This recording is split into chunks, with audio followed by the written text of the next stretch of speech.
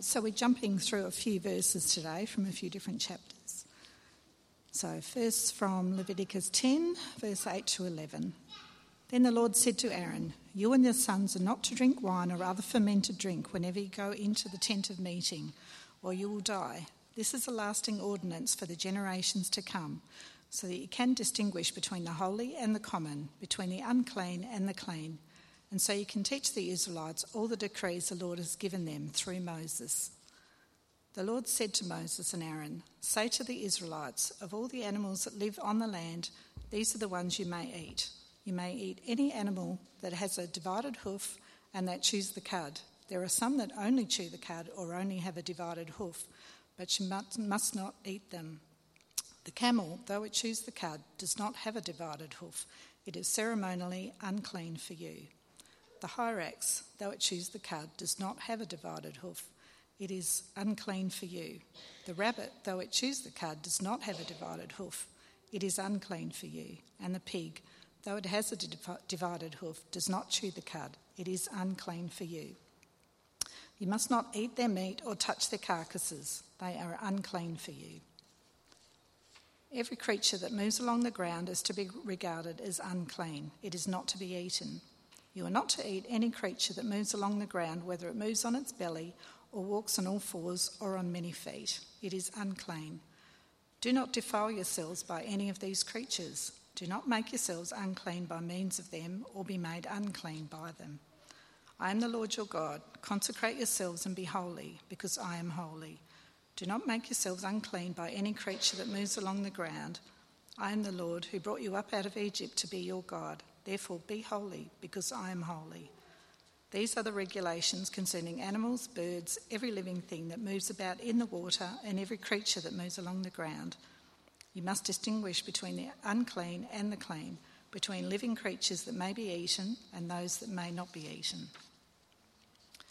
The Lord said to Moses and Aaron, "When anyone has a swelling or a rash or a shiny spot on their skin, that may be a defiling skin disease, they must be brought to Aaron the priest or to one of his sons who is a priest. The priest is to examine the sore on the skin, and if the hair in the sore has turned white and the sore appears to be more than skin deep, it is a defiling skin disease. When the priest examines that person, he shall pronounce them ceremonially unclean. If the shiny spot on the skin is white but does not appear to be more than skin deep, and the hair in it has not turned white, the priest is to isolate the affected person for 7 days. On the 7th day, the priest is to examine them, and if he sees that the sore is unchanged and has not spread in the skin, he is to isolate them for another 7 days. On the 7th day, the priest is to examine them again, and if the sore has faded and has not spread in the skin, the priest shall pronounce them clean. It is only a rash. They must wash their clothes and they will be clean.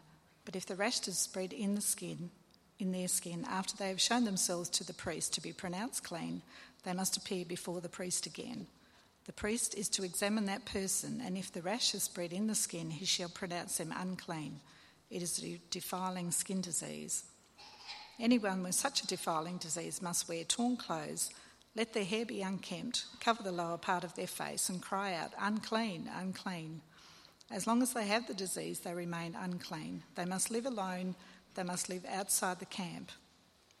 These are the regulations for any defiling skin disease, for a sore, for defiling moulds in fabric or in a house, and for a swelling, a rash, or a shiny spot, to determine whether something is clean or unclean. These are the regulations for defiling skin diseases and defiling moulds. You must keep the Israelites separate from things that make them unclean, so that they will not die in their uncleanness for defiling my dwelling place, which is among them."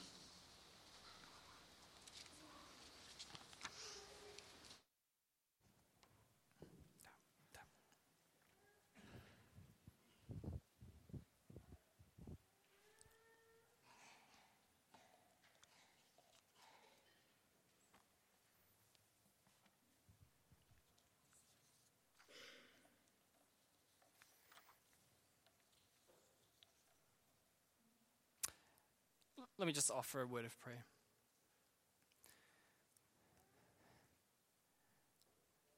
Lord Jesus, we want to thank you again for your word this morning. Thank you that it is indeed profitable. for teaching, for rebuking, for training in righteousness. That it is where we come to encounter you and encounter Jesus. And Holy Spirit, I pray in this next little moment that as we open up these chapters and explore your word together, I pray, Father, that we would encounter Jesus here. And Holy Spirit, I pray that you would work amongst us, draw us close to you, that we may experience your grace more deeply. Amen.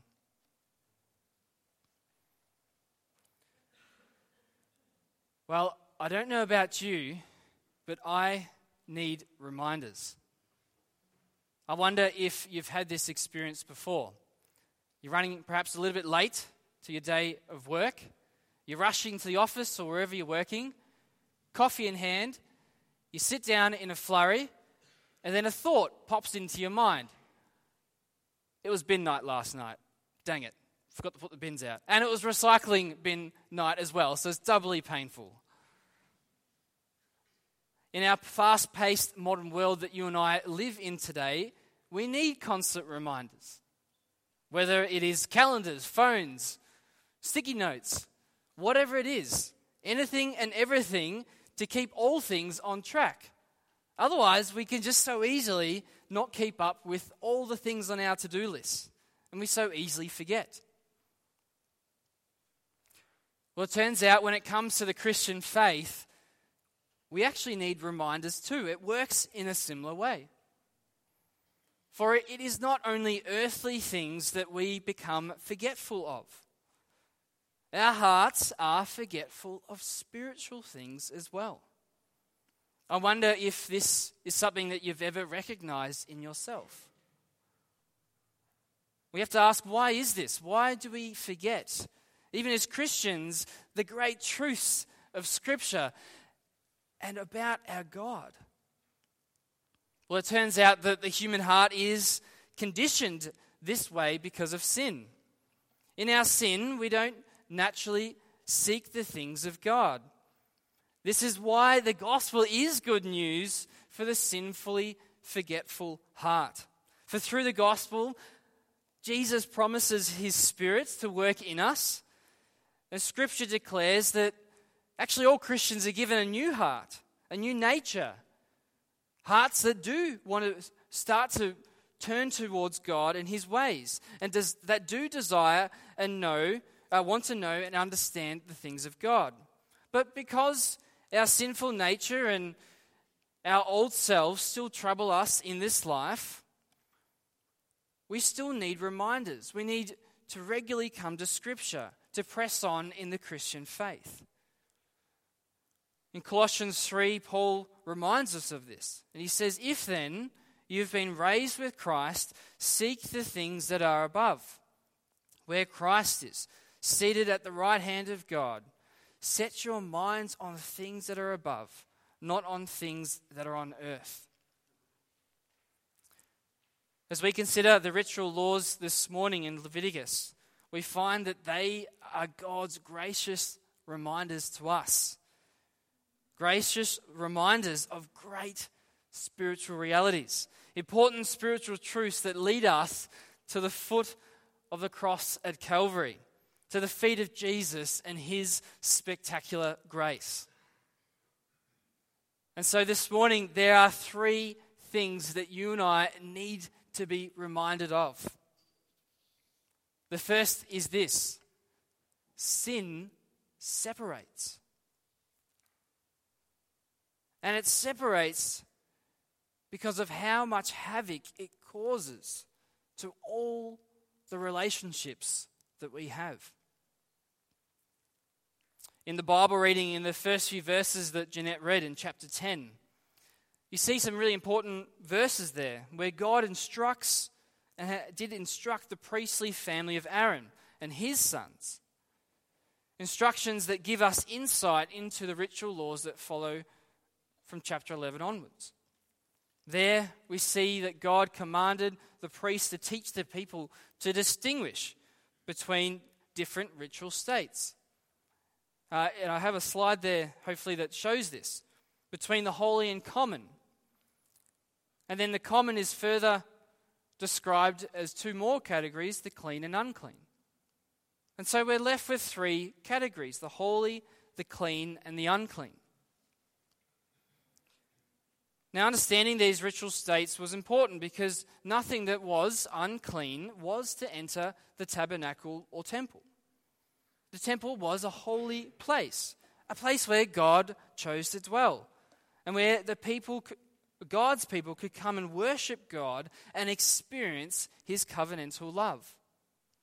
And so anything that was ritually unclean and that was brought into the tabernacle would be ritually defiling to the tabernacle, showing disregard for God's holy character. One question that often gets asked about these laws is this: well, if it is not good to be unclean, and that we need to be ritually clean before entering the temple, was it because someone committed a specific sin that they became unclean? Or asked another way, was eating the wrong food or having a bodily discharge sinful in and of itself, or being a leper with a skin disease directly result because of a specific sin that the person did? Well, sometimes Scripture makes a really clear connection. For example, in Numbers 12, there we see this story of Miriam and Aaron the high priest challenge the God-given authority given to Moses. If you read the narrative there, what happened? Well, God comes down in a cloud and he speaks to Moses, Miriam, and Aaron. A bit like a parent who is acting like an umpire between their children that are fighting. You know, he started it first. What was the result? Well, once God had ascended again, it says there that Miriam became leprous. Her leprous skin disease directly resulted from that specific sin that she did. At other times, the Bible seems to show that physical defects were not a sign of a specific sin of an individual, but rather had a greater purpose. In John chapter 9, we see a prime example of that. The words should be up on the screen. It says, as he, Jesus, went along, he saw a man blind from birth. His disciples asked him, Rabbi, who sinned, this man or his parents, that he was born blind? Neither this man nor his parents sinned, said Jesus. But this happened so that the works of God might be displayed in him. And if you read on in chapter 9, you see Jesus miraculously heal this blind man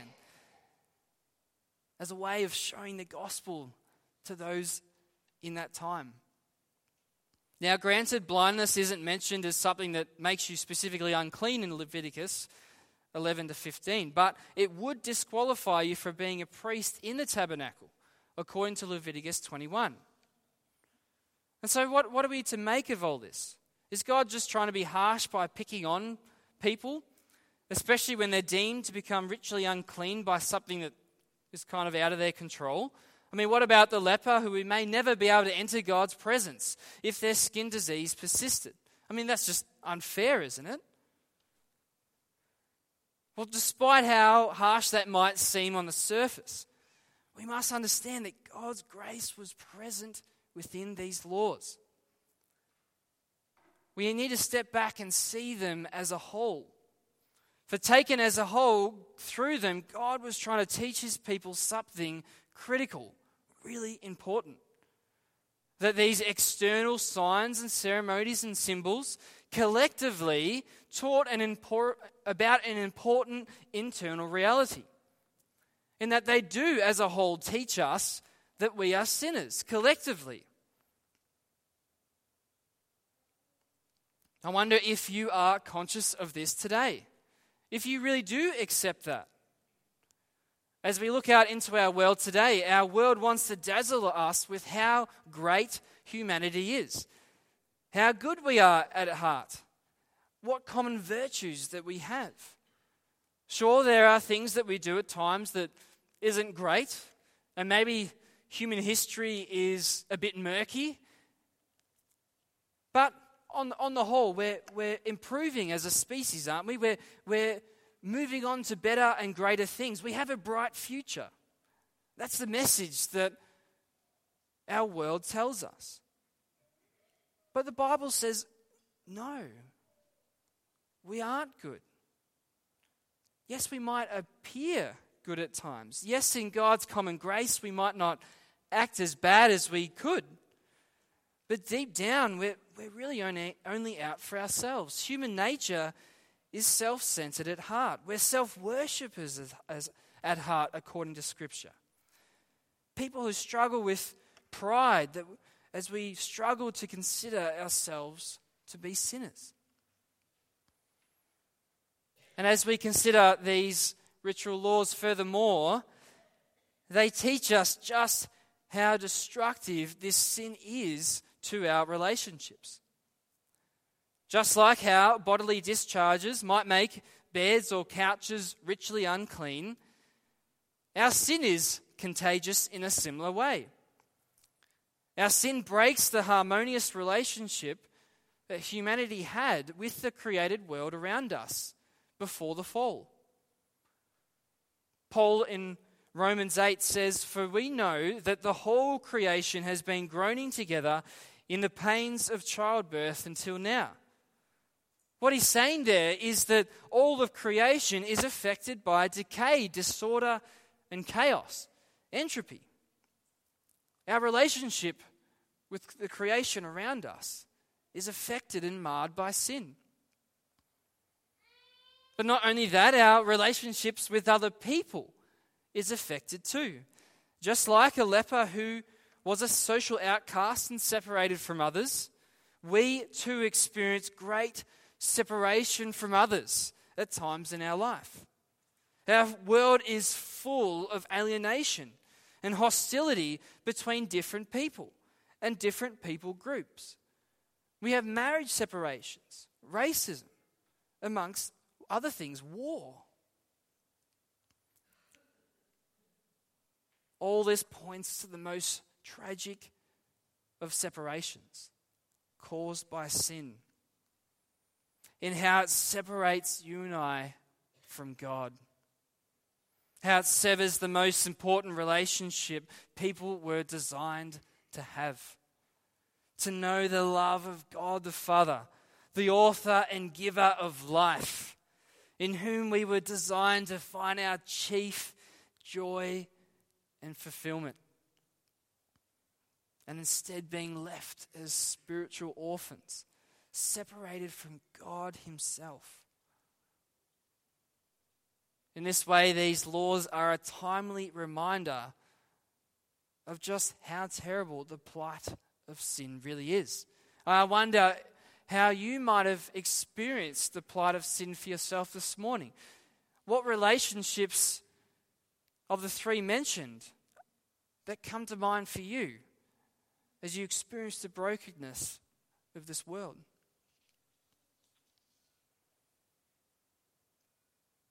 The second reminder that you and I need to know this morning is this: Jesus reconciles. And this is hinted at through the gracious provisions found throughout the laws themselves. Most of the time, whenever someone found themselves in a ritually unclean state, the law itself provided a way for them to become clean again, in order to once again be fit to enter the tabernacle and God's presence.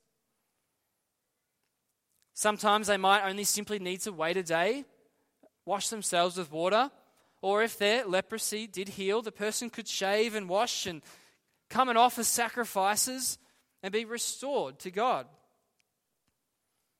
Through these laws then, not only does God teach us that He takes sin really seriously, but He teaches that He really cares for us, and that God has a deep desire to reconcile spiritually impure people to Himself. As we open up our New Testaments, we see just how God does this.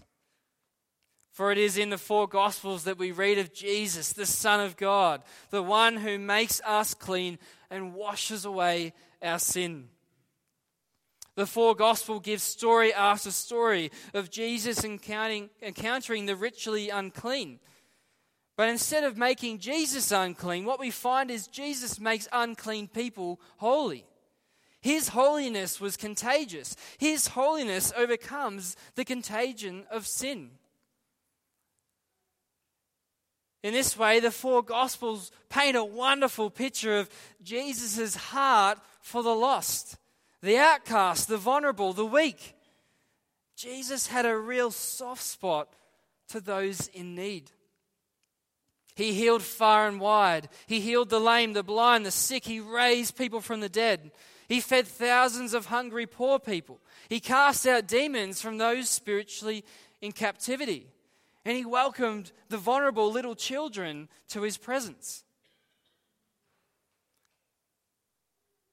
But despite how amazing these signs and miracles were, they weren't his chief purpose on earth, his first priority.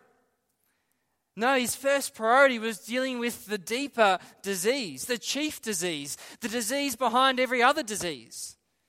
That is, he came to miraculously cure us from our sin. Doing so by setting his eyes on the cross and dying there before miraculously rising again from the dead. All this to reconcile God's people to himself. In Colossians 1 from verse 19 to 22, it teaches us there, for in him, in Jesus, all the fullness of God was pleased to dwell, and through him to reconcile to himself all things, whether on earth or in heaven, making peace by the blood of his cross. And you who were once alienated and hostile in mind, doing evil deeds, he is now reconciled in his body of flesh by his death, in order to present you holy and blameless and above reproach before him. On the cross, Jesus overcame our separation from God by experiencing separation in our place. Experiencing what it was like to be cut off from God, suffering and dying as a loner, as an outcast, outside the walls of Jerusalem on Golgotha, the cross. Our world tells us that as long as we prioritize earthly concerns, things will be okay. Everything will turn out just fine. Just make sure your pay increases at the same rate as inflation and you'll be okay. Just make sure your children get the best education and succeed in life with a good job and things will work out. Just make sure the government fires up another coal plant or pegs a few more wind turbines in the ground and life will simply cruise on nice and brightly. But the gospel flips all this on its head. Things are not fine, nor will they be fine without Jesus and his work of reconciliation between us and God. For it is through Jesus that God offers the world what the world cannot provide. A restored relationship with God, our Creator. That is real treasure. That is real security. That is real joy. And something that can never be taken away from God's people. But these laws help remind us that not only does Jesus do this miraculous and wonderful work of reconciliation, but actually these laws teach us that Jesus also separates. How does it teach us this as well? Well, they do so by reminding us of Christ's calling for his followers. It reminds us what we've been reconciled for and how we are called to live holy lives dedicated to God. For God's people in Israel, these laws played an important role in distinguishing them from the surrounding pagan nations. This is because it is likely that many of these laws, at least part of them, were designed and meant to oppose false worship practices, conducted in the other nations around them. For example, sex between a husband and wife in these laws is said to make them unclean for a day. But this would not have been because sex is bad in God's eyes. For we know clearly from Genesis that it teaches us that within the boundary of heterosexual male to female marriage, it's part of God's good design. It's good for us. But rather, it would seem that there was other purposes for it here, and it's quite likely that it was used to combat the practice of cult prostitution that was present in their worship practices in the pagan nations. Or there may be other reasons for it too.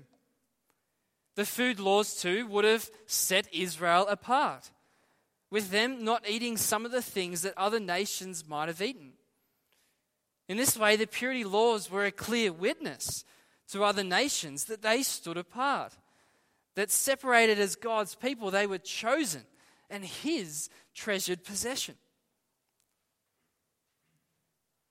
Likewise, the New Testament says that Christians stand apart. And by doing so, we become His witnesses to the world. Not by practicing ritual laws, but through living holy lives. Jesus says in Matthew 5:16, He says, "Let your light shine before men, that they may see your good deeds and praise your Father in heaven." 1 Peter chapter 2, verse 12 says, "Let such good lives live such good lives among the pagans, that they accuse you though they accuse you of doing wrong, they may see your good deeds and glorify God on the day He visits us."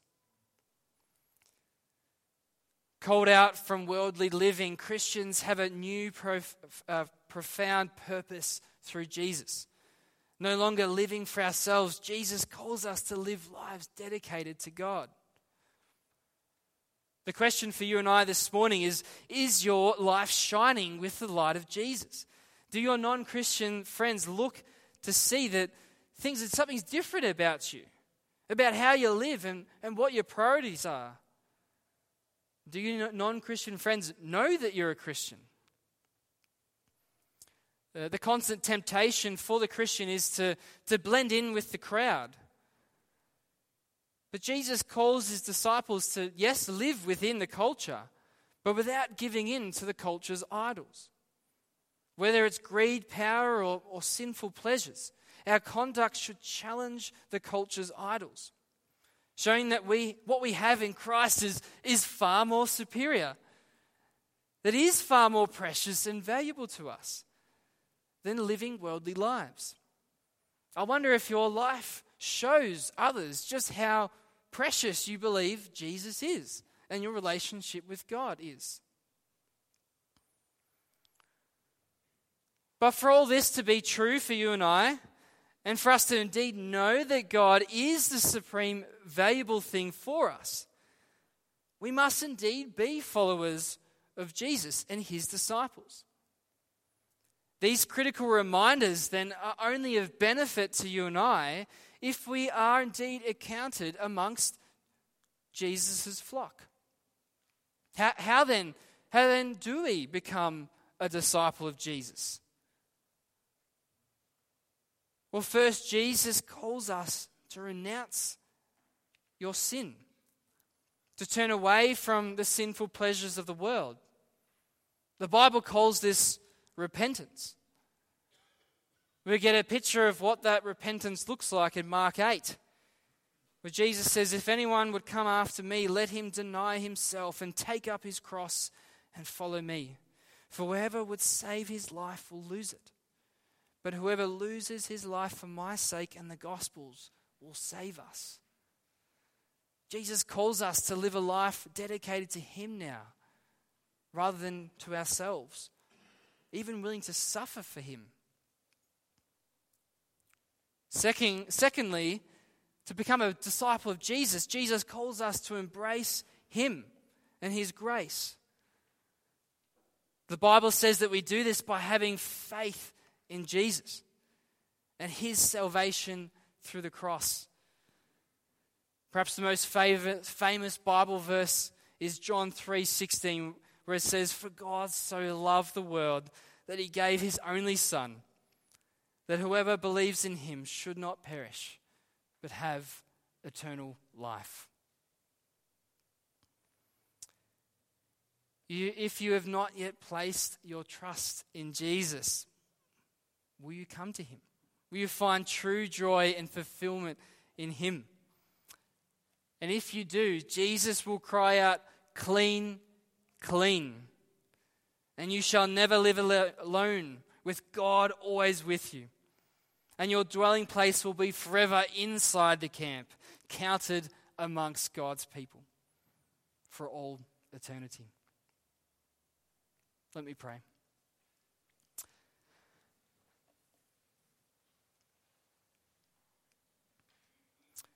Heavenly Father, we thank you for these really important reminders this morning. That we are reminded of our sin and the effects, the tragic effects of sin in this world, in our lives, in all the relationships that we have. And Father, we are most grieved that that's caused damage to our relationship with you. And how sin cut us off from your goodness.